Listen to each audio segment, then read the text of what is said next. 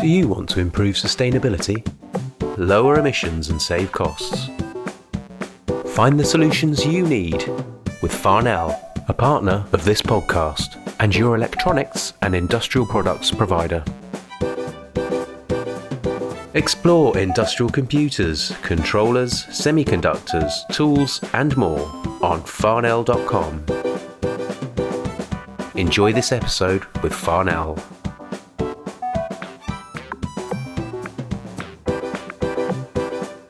So welcome to the latest episode of the Engineers Collective. I'm Claire Smith and I'm Editor of New Civil Engineer.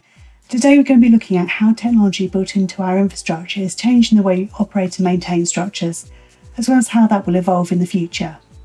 This episode is brought to you in partnership with Farnell Electronics, and we're going to be looking at how the Internet of Things and intelligent infrastructure is driving change in the world of civil engineering. Joining me for the discussion I have Rory McCulley, who is Associate Director with Arup. Rory works across the transport, energy and water sectors, leading a London-based team that is focused on data-centric engineering. His team combine data, statistics, software and machine learning to solve engineering problems in the built environment. So welcome to the Engineers Collective, Rory. Hi, Claire, and thanks for inviting me to the Engineers Collective to talk about intelligent infrastructure today. Thank you.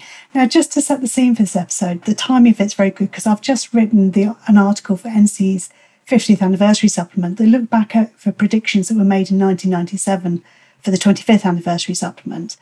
And it was looking ahead to the kind of world that civil engineers be working in by 2022. And one of the stories looked at intelligent infrastructure, and it predicted that by 2022 there'd be self-monitoring and self-policing bridges. It was anticipated that these structures would weigh approaching traffic, calculate the stresses such traffic would produce, and check the bridge was still capable of accepting such stresses and switch on red traffic lights if the answer was negative. It was also forecast that maintenance robots were expected to lurk inside the bridge's weather shielding, poised to scuttle out into action whenever a streetlight failed or a barrier was damaged. And then when the bridge decided that it was beyond economic repair, it would order its own replacement, which, like the original, would be light enough to be lifted into place during a single nighttime possession. It's forecast that just about everything would be intelligent by 2022. I think we're not quite there yet. Rory, how far do you think we are away from that? Quite a way. I mean, some of those predictions were really ambitious, weren't they? And if we look back at those predictions, let's say we take the bridge and the traffic light example, across the supply chain, I believe in society we have the technologies and capabilities to implement a system that estimates the weight of a vehicle, changes the traffic light to red if that weight couldn't be supported by the bridge. Whether such a system has been implemented in practice, though, I'm not sure. Perhaps it's not economically worthwhile to implement that compared with other solutions. And that would probably also indicate the bridge is kind of fundamentally flawed or distraught in some way, such that it just needed to be upgraded or repaired in the first place. But I think that sort of situation would be possible today. And if we start talking about these sort of maintenance robots, I think we're still quite a far way away from that situation that's described. But if you look back over the last 25 years, I think some really good progress has been made. There are now brick-laying robots, inspection drones, and I saw recently there's a Spot the robot dog that can navigate construction sites. And these are sort of the enabling technologies that need to be developed further to realize the examples that you've mentioned. I think if we put a time frame on it, Balfour Beatty published a vision recently about humanless construction by 2050. So while that still seems ambitious, I think that could be possible. But I do think sometimes you've got to look a long way ahead to kind of work out what the steps are going to be to get there. Yeah, exactly. And we're seeing some of those steps happening, over the last 5-10 years, and some of the things that are starting to come through things like Innovate UK in the construction industry. So before we explore further how we're going to move to intelligent infrastructure, let's go right back to the beginning and explain what we mean by Internet of Things.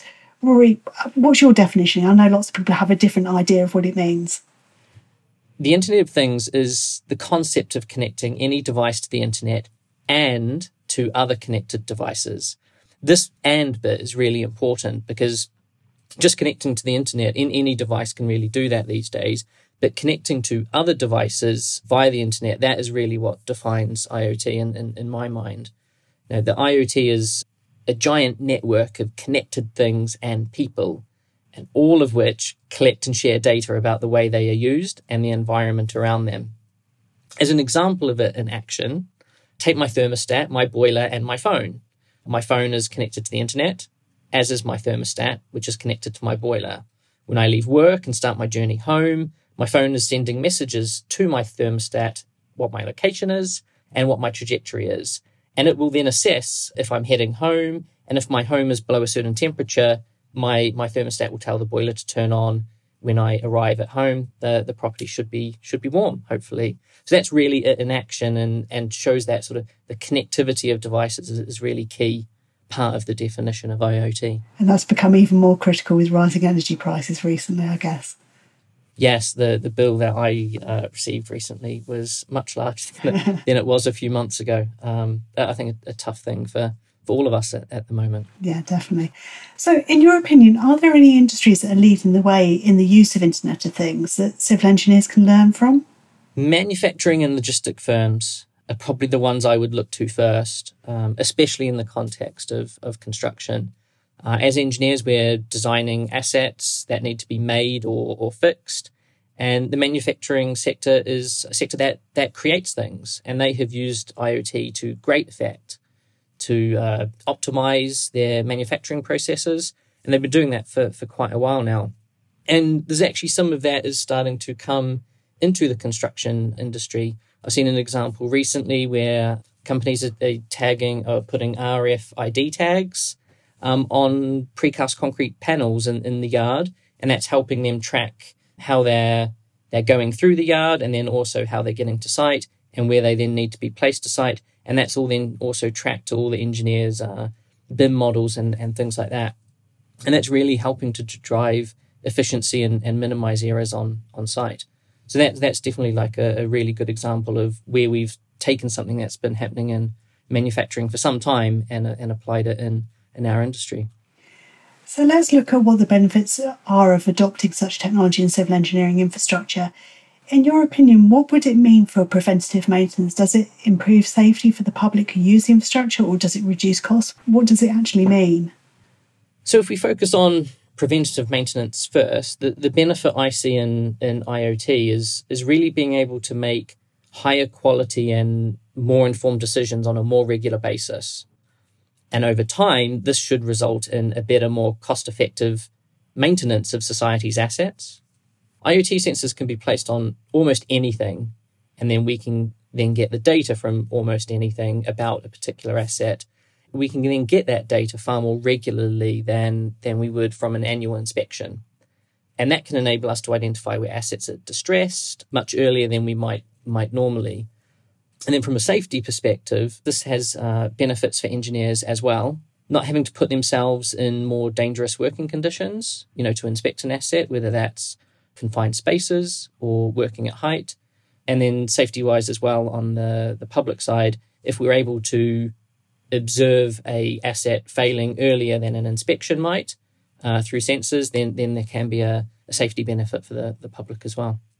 So, and what is the data that's generated from the Internet of Things? What's that going to drive in terms of design or how we maintain our structures? Does it mean that if we've got more data, we can leave it longer periods between inspections? Yeah, so that's a great question, actually. So we've got some examples of doing this kind of thing at Arup. So one of the projects I know one of our bridge teams are working on in the Netherlands is looking at a bridge that's about 50, 60 years old, and it's shown signs of fatigue. And so that bridge has been instrumented with a load of sensors. They're connected to the internet. And then from that, we're able to pull that information in and actually understand what the traffic loading is on the bridge and compare that with how it was originally designed and try to re-estimate sort of how much lifespan that bridge has got left. But we're also able to link that data into our structural analysis software to do even further analysis on that to see what we can design to even further extend the life expectancy of the bridge rather than having to build a new one from scratch and replace it. Because I guess a lot of bridges had a design life of 40 years when they were built, and some of those are coming to the end of their design life, but there isn't the budget to actually replace all of those. Yeah, correct. So if we're able to demonstrate through, IoT sensors, strain gauges, that the bridge hasn't necessarily been subject to the loads that it was designed for, there is certainly a case there to then extend the life of that bridge or whatever asset it might be that you're looking at. So are you seeing clients beginning to be willing to put those kind of sensors on new structures so that they're right from the beginning? Yes, yeah. We worked on a project in Hong Kong, Stonecutters Bridge. Again, it's another bridge example where that's had sensors on it from the start. And there was a really sort of extreme weather event. And the people that run the bridge then asked us to analyze the data to see how does that compare with the design. Does the bridge need any works? It was the first time it was subject to a weather event. So yeah, that stuff is happening on new assets that are going forward. So could it possibly mean that self-policing, self-monitoring bridges that were predicted in NC's 25th anniversary special in 1997 are becoming a reality with that kind of data? Obviously not immediately, given the silence. No, not immediately. Because part of the vision was that the bridge would be able to order its replacement, and I don't see that part coming anytime soon. I think there's still an element of people are going to have to decide what to prioritize, what budgets go where, and that kind of thing. And I don't think a bridge itself is going to determine that across an entire network. But the idea that sensors installed on brand new structures in 50 years can feed back enough information to say, I am at the end of my design life, you need to look at me. And ideally, you're doing it much before then. But, I do see that as definitely being a possibility. There's definitely a need for engineers going forward. It's not as if these sensors are going to replace us. No, not at all. Not at all. And, if the sensors mean that the sort of simpler problems that we tackle have been automated and sensors and IoT and machine learning and these technologies can handle those problems for us, it just gives us the time and space to focus on more difficult problems that we're working on today. The net zero challenge that we've got ahead of us is going to need many of us to get behind it and look at that problem. So if some aspects of asset management and maintenance can be automated, I think that's a good thing. Also, I guess it will help the client, the infrastructure owner, to actually budget better for that maintenance work when they can see it's coming. Yeah, definitely. I know, having spoke with a few clients, one of their challenges are that they're often doing maintenance very reactively, and that's quite an expensive thing to have to do. And to be able to do it more proactively would mean they have to pay a bit more upfront to get the data and the information to make better decisions. But that should, in theory, and I have seen it in practice as well, that you can then sort of have a cheaper maintenance regime in the long term because you're just being more proactive about it. And I suppose it also helps ensure the availability of that asset for whether it's a road or railway or something like that, so it prevents passengers being obstructed from carrying out their journey. Yeah, exactly. And when we talk about sort of intelligent infrastructure, it's not just about the asset itself and how it's performing, but how it is meeting the needs of society and how that can be improved. And going back to the traffic light situation on the bridge, intelligent infrastructure and IoT can be used to improve the traffic network and flow as a whole. And it can, with Google Maps and all the sort of wayfinding technologies that are out, if that can be linked to the structure of an asset, is it safe, is it not? That all could be linked in to make it a better place for people to get around. So when you kind of talk about Internet of Things, I suppose each bridge is an Internet of Things on its own. It's connecting into a system to do that. Not so sure. Yeah, it's a bit difficult to say every bridge is going to connect into a system. I guess the challenge there is making sure that asset owners would be willing to have data about their bridges open, actually. And as long as they're and talking in a consistent data format, schema, and that kind of thing. So people could actually ingest that information as part of something that they build themselves to then provide value to society through an application, through rerouting people through your GPS in your car, whatever it might be. So I suppose that brings us on to data security. We hear a lot about hacking and data being stolen these days. Does adoption of Internet of Things to power intelligent infrastructure put our infrastructure at risk? I guess that depends on what sensors you put in place and what they're doing. If you have a, say, again, talking about bridges, if you have a strain gauge on a bridge, that isn't going to impact the security or anything like that of that bridge. But if you start looking at the interconnected nature of all these devices, and you start allowing these devices to make decisions or turn a traffic light on or off, there's inevitably going to be an increased risk when that isn't actually being used at the moment. And so I think there will be a real need to keep an eye on that and make sure that the systems are built not just from a technical engineering, logic, physics, this is safe sense, but also a security point of view, and making sure that these systems can't be attacked by malicious actors. I suppose it's just something to be aware of and build into our thought process in the future.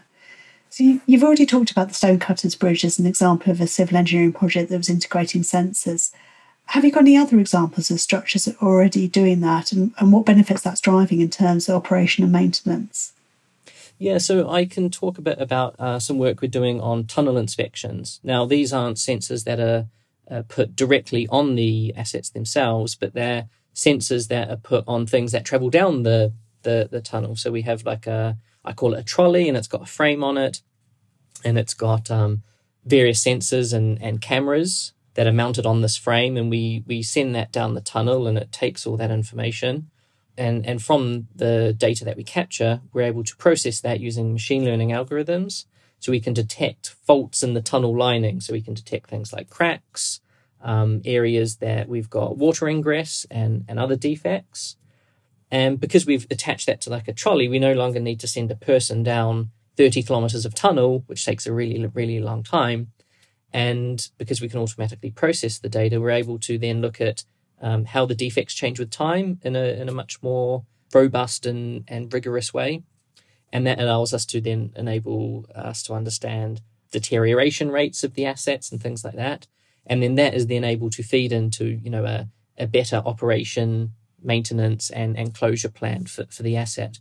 And just the time to do the inspection itself as well is hugely reduced, down from, I think it's 60 days manually to about 4 days automatically. So that's less need for the asset owner to give possession of the asset to us, so we can actually do the inspection work in the first place. So there's huge benefits. And I guess those inspections have to be carried out at night as well, when there aren't passenger trains and things going down those tunnels. Yeah, precisely. So it's a really good thing on the sort of health and safety and well-being of our staff as well, because they're no longer having to do night shifts, or not 60 days worth of night shifts. So it's a benefit from that perspective as well. So in the fullness of time, as more and more of these structures get this kind of sensors incorporated and we're getting more data, do you think that will change how we design structures as we better understand the stresses and strains they're put under during operation, and we can have less conservative designs in the future? I don't think it will initially change how we design structures. I think we will be able to design structures from a more informed view. So the data will be able to inform us, what the actual loadings on different types of assets are, how they behave under certain loading conditions. That can help us to better understand how we can improve our analytical techniques and things like that. And if we have enough data, we may even be able to go back to sort of first principles and take more of a probabilistic approach to how we design assets. So in that case, would be replacing factors of safety and doing a more risk-based, probabilistic-based design. But I think for the industry to get to that point, we're going to need way more data than we actually have access to at the moment. So over time, yes, but I think initially it'll be small steps. Yeah, quite a long way from that. So how long do you think it will take for the industry to wholly move in that direction? Obviously, we didn't quite hit the 1997 predictions of 2022, but do you think it'll be another 25 years? Or do you think the infrastructure will be truly intelligent by 2047 when NC hits 75? Or would you think it'll be longer? For what I would call truly intelligent infrastructure, I think it would be longer. There's a lot of pressure on budgets at the moment. There's a lot going on, especially after COVID, And there's priorities like fixing bridges and other assets might take precedence over trying to censor a bridge that's just been built to get data that might not realize value for some time because it's a brand new bridge. So, what are the main barriers and misconceptions that need to be overcome to get us to that point of actually getting that kind of data? There is a lot to unpack on that one. Actually, I think there's potentially like a skills barrier in the industry, and engineers are good at design, but they're not necessarily great at manipulating data, and that can be a real challenge because when you get all of this data from all these different devices and you don't have the skills to work with it, it's very easy to go back to how you used to work with things. So I guess engineers need a whole new skill set to be able to manage this and actually move forward with it. I've been debating that myself, actually, and looking at some of the internal change and training and things like that we're doing in Arup with our engineers. And I think there's two ways you can look at it. You can say engineers need to be better equipped to work with large amounts of data, or perhaps they just need to see the opportunity that how they could have more effective outcomes on the projects that they work on if they were able to use that data in a better way. And if you took that sort of second approach, you could have it so civil engineers are working with data specialists, data scientists, data engineers, data analysts, and let the people with the data skills do the hard data aspects, and let the civil engineers have the sort of the context, the understanding of the problem, and to make sure that the solution that is derived is actually safe and useful for society. And so it could, and it's probably going to be both, actually, longer term. What about the other barriers? You said there's a lot to unpack. Are there other issues that you think we should be considering or looking at? Yeah, I mean, at the moment, we still have a lot of clients, companies, agencies that are still very much in a sort of paper-based world. Inspections, for example, a lot of that is paper-based. And so the idea that you go from paper-based to IoT, it's too much of a leap for many people. You need to go on a bit of a journey to go, can you go from doing inspections paper-based to doing it on a phone or a tablet, and automatically referencing the photos that are taken. If you went from that to that would be a huge step for a lot of sort of clients and that we work with. And a lot of clients are trying to go down that path. But yeah, to jump to IoT, intelligent infrastructures, is a bit of a step for quite a few. So small steps, and we will get there. So you talked about perhaps being able to deliver better outcomes in terms of projects. What kind of things do you think would be different if we had that approach in terms of what we deliver? Well, that's should we say, if we're talking about design and what we deliver, I'd like to think that we're delivering structures are already pretty safe, so to make them safer is actually a really difficult thing, but perhaps a more efficient design, or perhaps something that accounts for other factors that society values. Whether they can put a monetary value on that is difficult, but we could do design better from a more informed position, having the data. If we know how structures degrade and deteriorate, we could potentially change the way that we do our designs, or what we consider in our designs, to sort of optimize against the capital expenditure and the operational sort of expenditure, and the cost of remediating or maintaining an asset, but also the cost to society. Because if you have to fix a road or a bridge or a tunnel, that has downtime consequences for how that asset is serving society. So if we can start to account for that as well, I think we will come up with slightly different designs than we do now, which hopefully give a better performance in society. Do you think it also help enable using more carbon efficient materials and new materials that perhaps aren't so proven if you're getting this data through? Yes, definitely. I think if we have sensors installed on various assets that are using new materials, we will be much more effectively and much more quickly able to learn how those materials behave in a real world setting. And if we can do that, then we might be able to adopt these materials more broadly, more quickly, because a lot of this has to be evidence based. And when people tend to see the evidence, they're more likely to then go and use these things rather than them being sort of experiments and that's only been in use for a year, we're not too sure yet type discussions. We can avoid those and get on with it. And clients never quite like to be the first, do they? Just in case. There's a few that experiment, which is always good. And there's a lot of innovation happening in the UK, and that's all really positive to see. Actually, we can always do more, but it's a good start. So if we can go down this data route and using intelligent infrastructure and all that kind of thing, do you think it will open up the industry to more people that wouldn't have considered a career in civil engineering before, because it perhaps moves it on beyond what they think about it just being designing structures? Yeah, a real opportunity. If we're able to demonstrate we can use data in the built environment more effectively, that's going to showcase to people that might not traditionally look at an engineering industry or career to come and join us. We have quite a few challenges employing people with really good data skills in the industry. We're not a tech industry. We're not particularly known for it. So if we can do that and they can see the impact that we're having on society, better journey times, less disruption and maintenance and delays that actually impact what people do and how they live, then I think that's a great opportunity to showcase what we're about and that kind of thing. Yeah, because I definitely think people don't appreciate infrastructure until it's not there or they can't use it. They take it for granted until that point. So yeah, precisely, and it's expensive stuff, right? It's not cheap to build some of these things that we design and operate. So to get more people to help us do that more effectively in a data driven way would be hugely beneficial for not only us as engineers but us in society. So I think there's a huge potential for Internet of Things and intelligent infrastructure to change the way we're doing things. But I think that's just about all we've got time for today. So thank you very much for joining me today, Rory, and thank you to Farnell Electronics for their support with this episode. In terms of technology, civil engineering looks very different from when NCE launched in 1972, and it's significantly changed between 1997 and 2022 as well, although we haven't quite got as far as perhaps was predicted back then. But it's really hard to imagine what technology we'll be using in 25 years or even 50 years' time. But I think one thing for sure is NCE will be here reporting on those changes as they happen. So we'll be back soon with another episode of the Engineers Collective.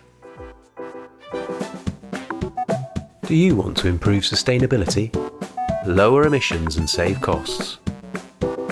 Find the solutions you need with Farnell, a partner of this podcast, and your electronics and industrial products provider. Explore industrial computers, controllers, semiconductors, tools, and more on farnell.com. Enjoy this episode with Farnell.